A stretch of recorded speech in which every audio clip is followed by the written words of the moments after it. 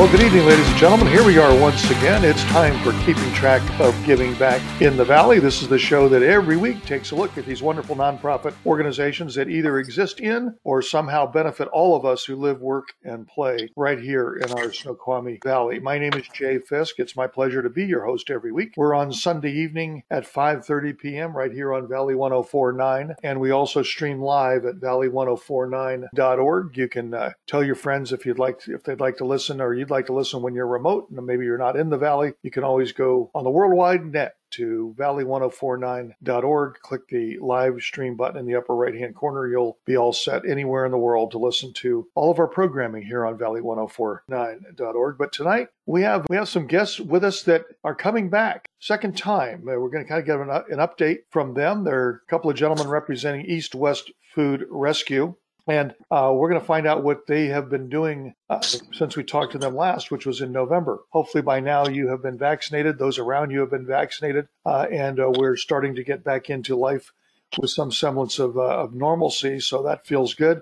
I don't know about you, but it's kind of nice to see people smile again. Everybody wearing masks reminds me of Wilson from Tool Time. You know, that all we saw was just the head sticking up above the fence. Now looked like everybody was imitating Wilson, but now we're seeing people again and seeing smiles again, and that's a good thing. So it's exciting to be back to some semblance of normalcy. I don't want to be overly exuberant about that. There are still some pockets of the world that still need help, and we're going to reach out and help them. I know that we promised 500 million doses of vaccine for countries around the world, which is good. That's the Americans taking the lead and helping out wherever we can. Domestically here, if you have friends or relatives that have not been vaccinated yet, unless they have a really good reason to not be vaccinated, some objection either because of health reasons or religious reasons or something else. But if not, then please encourage them to get vaccinated because we need that herd immunity. And we think we all like to stop staring at people through plexiglass.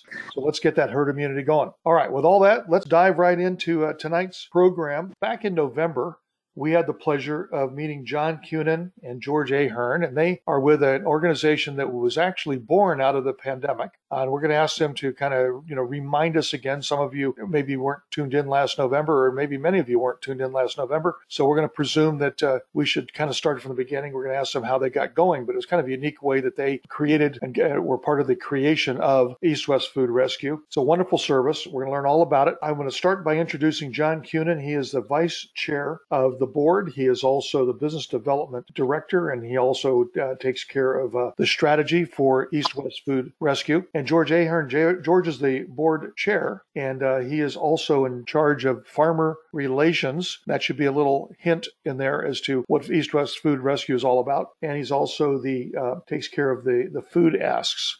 So that being said, let me bring them on and let you listen to them say hello. So hello, George, and hello, John. Hi, Jay. Thanks Hi, Jay. For having us. I'd just like to say John and I are fully vaccinated, so thanks for that. I'm safe. Okay, I have my mask off for this interview, so we're in good shape. John, when last we talked, you took us through a little bit of an overview of how East West Food Rescue got started. Pretty unique. Before you tell us how you got started, though, let's kind of go to the end game here. Since the beginning of time, since the beginning of the food rescue, how many millions of tons of food? And I'm just throwing it out there as a joke, but how many tons of food has East West Food Rescue rescued? Sure. No, Jay, thanks. No, that's a great question. And so if you think about it, East West Food Rescue celebrated our first anniversary in May. And at that point, we had moved 54.2 million pounds of food. Wow. And so that translates to about 43 million meals. Wow. And so that's a lot of food, and it's fresh food. It's, again, predominantly fresh produce, dairy, and meat. Amazing. And the reason, and you say you've been produced it, but you've delivered it, and you've delivered it through food banks, or where do you deliver it through? Correct. And so what we did is we worked last year and into this year with over 700 different food agencies. And so these may be your traditional food bank. But it was very interesting, Jay, with the pandemic, because there were a lot of other organizations that got involved in food rescue really at a grassroots level to work with us. There were a lot of churches, there were a lot of nonprofits that are not normally in the food business, and tribes that realized they needed to help out their community. And so through all of this group, 700 different food agencies that spread over 19 different states. Wow. We work with. So let's define for the folks that the title almost sounds self-explanatory, but help us understand, what does the term food rescue mean? When you say food rescue, lay that out for us. So I think in an industry term, it's around food relief. And it started from, and Jordan will tell the story about how we began in just a minute, but part of what we were doing in the original finding of East West Food Rescue is realizing that there was a lot of waste. And especially with the pandemic, there was a crisis situation with a lot of produce that was about to be plowed under. And so part of our concept is realizing that oftentimes there's an oversupply of food, particularly with produce, and an opportunity to get it before it goes bad and to bring it forth to those who are hungry. And it's about sort of bridging that gap between excess supply of food and excess demand of hunger. And that was, incredibly elevated during the pandemic. So what you're talking about really is not a shortage of food, but a shortage of distribution of the food. The food exists, but can you get it to the people that need it? That was the missing link. No, absolutely. And so it was made worse by the pandemic because a lot of the traditional distribution channels weren't there. I should say destination channels weren't there. People weren't going to restaurants, so restaurants weren't eating the food. Therefore, the food was being produced in anticipation of it ending up in restaurants. But since the restaurants were closed, the food was we're all dressed up and no place to go. Yeah, and Jay, that's how this story was born, out of that frustration, and I knew I could help to connect the dots. The farmers' contracts were being canceled. Unfortunately, their produce can sometimes show all the way up to your local Safeway, and Safeway just reject it right there at the door for any reason, and the food just get canceled or just returned to the farmer. But basically, I had friends and neighbors over here in Western Washington who were struggling at the beginning of the pandemic, and I had friends in Eastern Washington who were farming and were about to plow their crops back into the soil, or literally dump them in landfills because it was cheaper than to try to find a new distribution chain. Wow. Just because they grow the food didn't mean that they necessarily had a place to go outside of packing houses or larger distribution sites, but they were backed up with food as well. Yeah. So we reached out to the farmers, and remember, if they heard the story in the past, I was literally looking for 2,000 pounds of food and a truck to borrow to go get it. And what I thought flood the market or flood a region with potatoes and onions, 2,000 pounds, I thought that's a huge amount. And we came back that first day with May 1st, 9.36 tons. Wow. And that's May 1st, 2020. And it just grew and grew and grew. Pretty soon we were doing 100,000 pounds. If we weren't breaking 100,000 pounds, we felt it like it was a bad week. And we were doing that week after week with these large convoys, 20, 30 vehicle convoys, private vehicles. The first potato farmer I called asked me, how many trucks you got? And I said 4. And he said, okay, I can give you 160,000 pounds. I said, wait, 4 Chevys and Fords, not semi trucks, Right. And he's like, oh, well, just come get what you got, take what you can take whatever you want. So let me stop you right there, because what I'm envisioning in my mind is that there are several levels to this. One level is the farmers 6 months earlier planted expecting to harvest and have a distribution channel. When the pandemic hit, the distribution channel dried up. Problem number one. Problem number two is, if you have a surplus of anything, the value goes down. And so the little bit that the farmers were able to sell were selling way below what they should be selling for. So not only were they not able to sell what they had, they were selling what they had at a much reduced cost. So it's a double loss. They're not selling inventory. I call it inventory production. They're also not getting per pound or per unit what they would normally get. So it's a lose-lose. So part of what you did with East West Food Rescue is you sort of solved 3 problems. You decreased the waste. You provided that waste to people that needed it, and you helped sustain the value for the farmer. Would that be safe to say that those were the 3? Maybe there were other areas where you helped as well, but those are the 3 that I just visualized. You are tracking our story very well. And the only 4th leg that I would add to that is we did what we could by paying the farmer their cost, if possible, of what it was called the pick and pack out price, to then incentivize them to plant more. Because I've said it many times, the scariest thing I ever heard was a large potato farmer in Grant County saying he was going to plant 40% less acreage next year, which to me would suggest that your 89-cent russet potato in Fred Meyer is going to go up to $1.89 next year. And when the restaurants were wanting to open, the demand was going to be so large that it would disincentivize people to go out and eat because the costs had gone up so much. Yeah.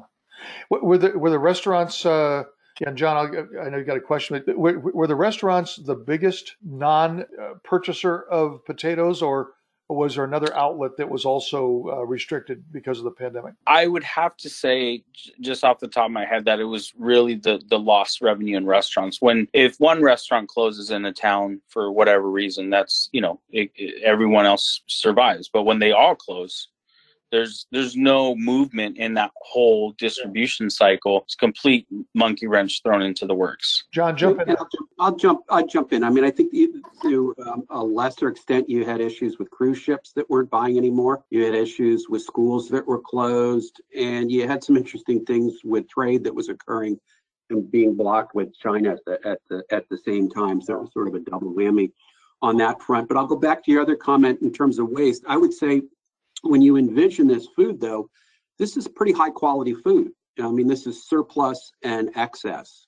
And so it's still in very good condition. And even today, when we're going out and getting excess or surplus, this is grade 1, grade A quality produce. And some of it may not be cosmetically beautiful, so that sometimes the farmers can't sell that in the retail sector.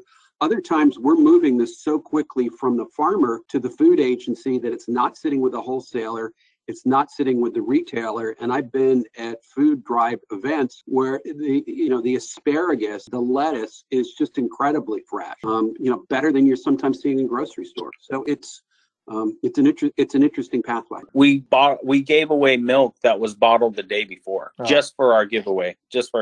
Incredibly fresh. John's right. Grade 1 restaurant quality food was coming through. All right, I want to take a quick break here. When we come back, I want to hear about how you've expanded from potatoes. I just heard milk. I know at some point you were doing eggs and all kinds of other things, and probably a lot's changed since November. So when we come back after our quick break, I want to learn more about how you've expanded not only the offering or the rescuing, if you will, the foods that you're rescuing, but also how you've expanded your territory. Because initially this was pretty much Eastern Washington to Western Washington. And I know you've gone well beyond that.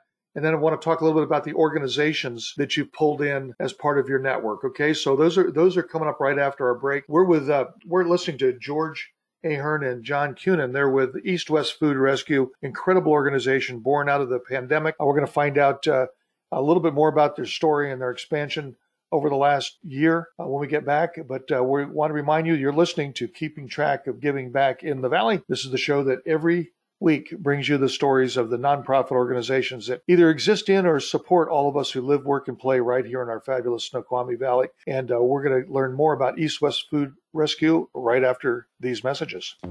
Join us for Northwest Phenomenon, Sunday nights at 7 p.m. right here on Valley 104.9 as we cover topics from paranormal activity, conspiracy theories, and more. If you have a story you would like to share, email me, mario@northwestphenomenon.com. We'll see you Sunday nights at 7 p.m. right here on Valley 104.9. Northwest Phenomenon.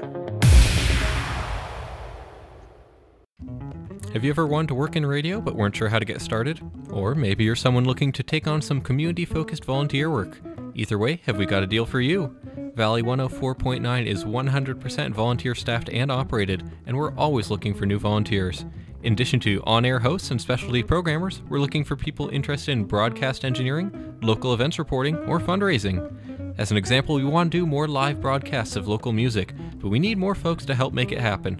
If you'd like to help, please go to www.valley1049.org, click on the volunteering link, and complete the short web form. Come join us.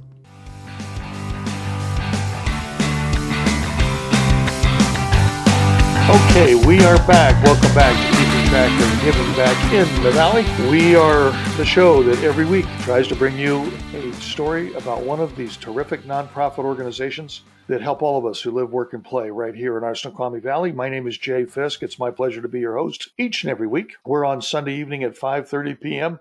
right here on Valley 104.9, and then we do a little bit of an instant replay on Monday night at 6:30 here on Valley 104.9 FM. You can also listen to us worldwide web, going to valley1049.org, valley1049.org. Tell your friends.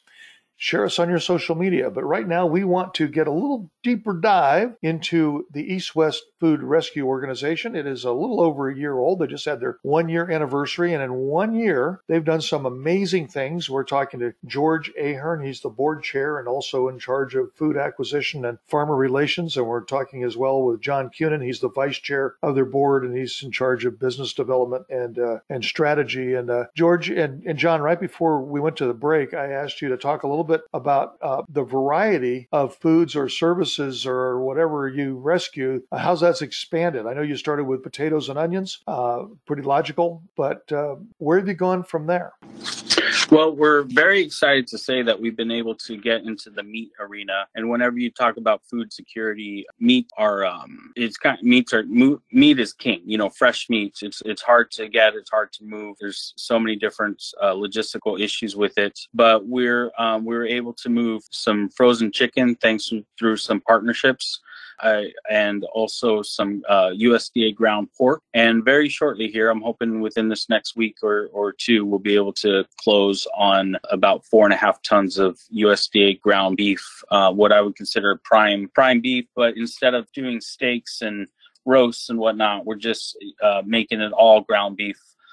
So that we can impact as many households as possible with that. And the nice thing about that story is that was born out of the East West Food Rescue during the fires in Eastern Washington. We made a quick decision to pivot and deliver hay to ranchers over near Omak in Lincoln County. And because of that effort, which was quite the undertaking to deliver hay by private vehicles, because of that effort, the ranchers are willing to look at us first when culling their herd, so to speak, and giving us healthy cows to help provide food for the insecure. So this tells me that your guys are not going out of business just because the pandemic is ending.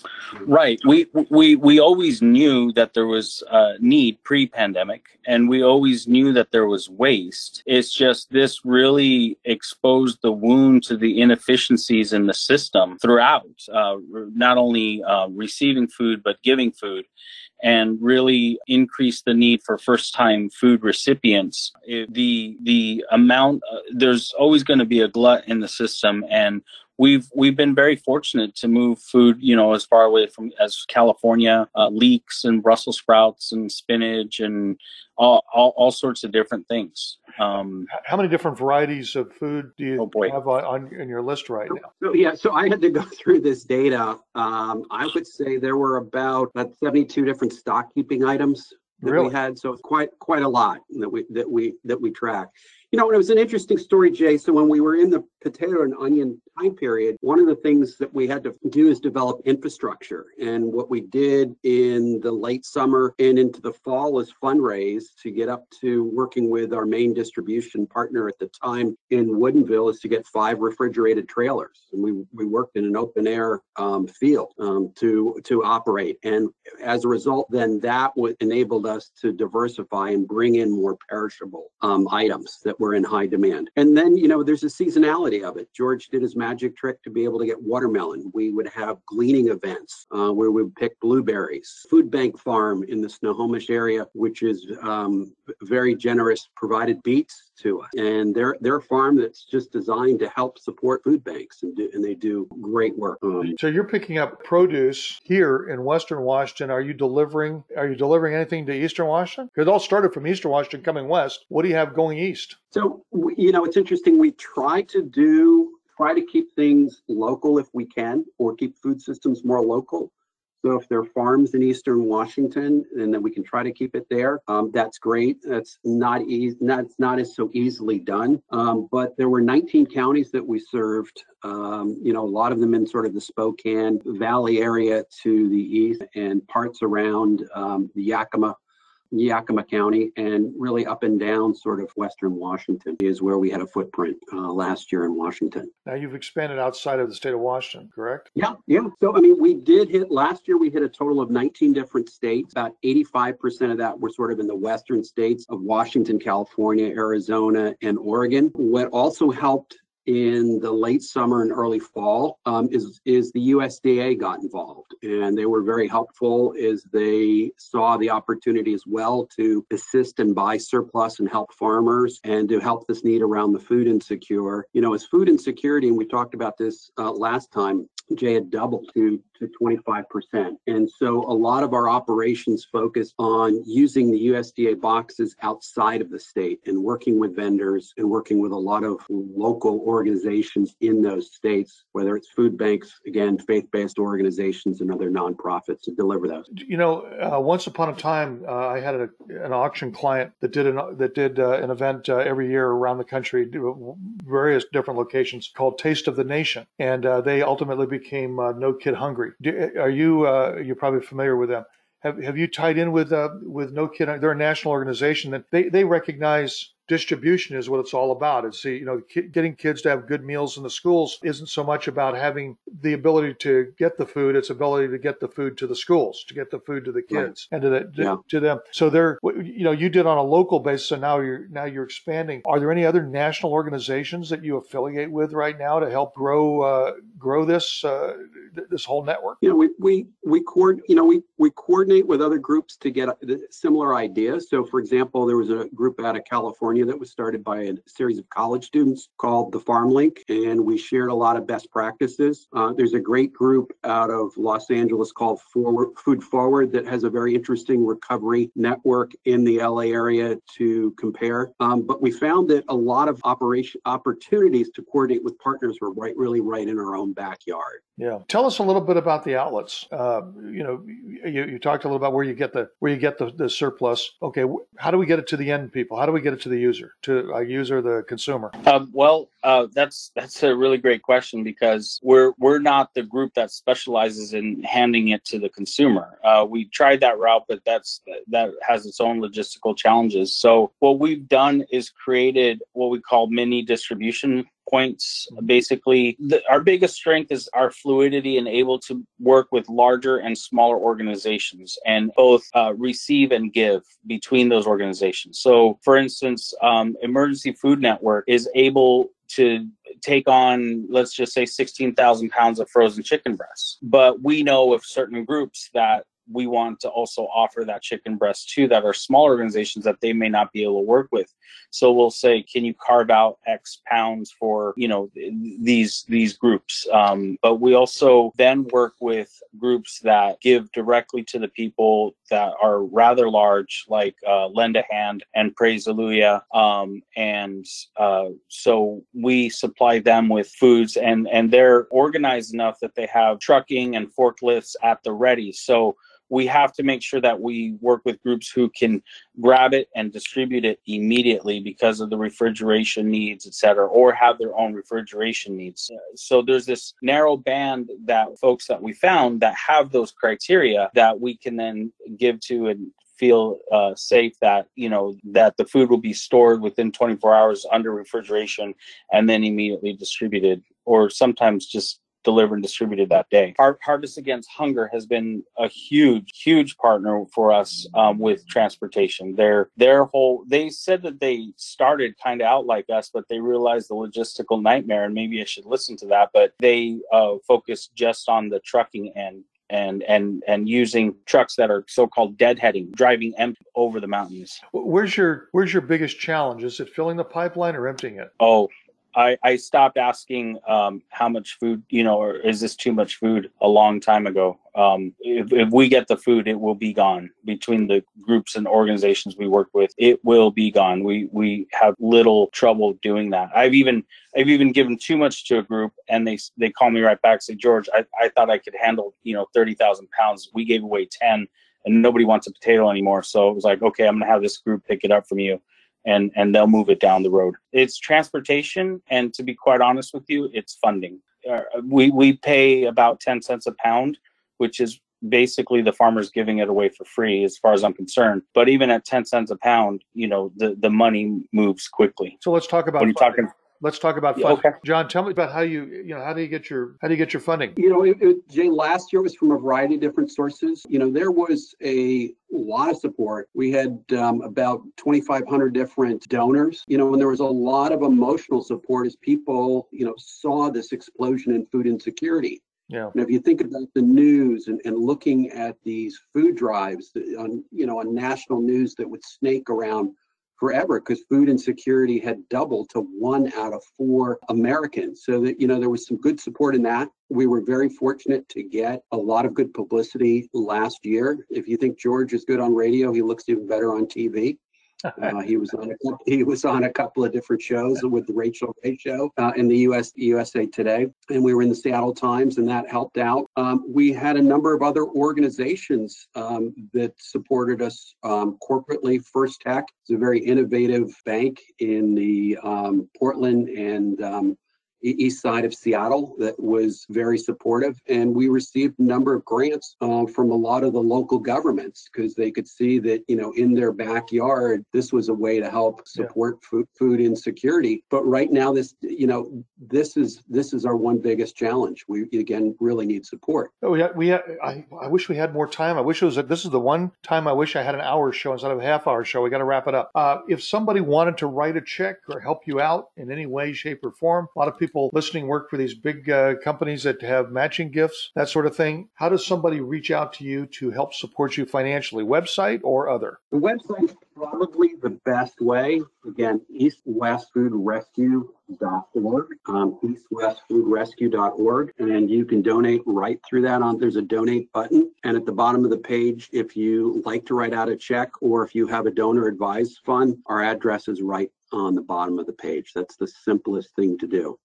And we are a 501c3, so your donation will be tax deductible. Have you tied in with any of the companies that share a part of their proceeds, where you can designate, like for example, you shop at Target and you have a percentage of that go to their favorite charity? Have you linked in with any of those sorts of things? We do. We have some things through Amazon Smile, and Fred Meyer. So yes, and so most of the corporate matching gifts. So are in play. I'll just add this thing if I can. I mean, I think the investment is very good. If you look at this on average, because we're able to procure food on average, and last year, we average about 10 cents a pound. And so what does that translate? So a $100 donation, would result in about 1,000 pounds of food. And so that translates to 800 meals. And so in other words, you could feed a family of 4 for 2 months of healthy meals, not just sort of pantry foods, with a $100 donation.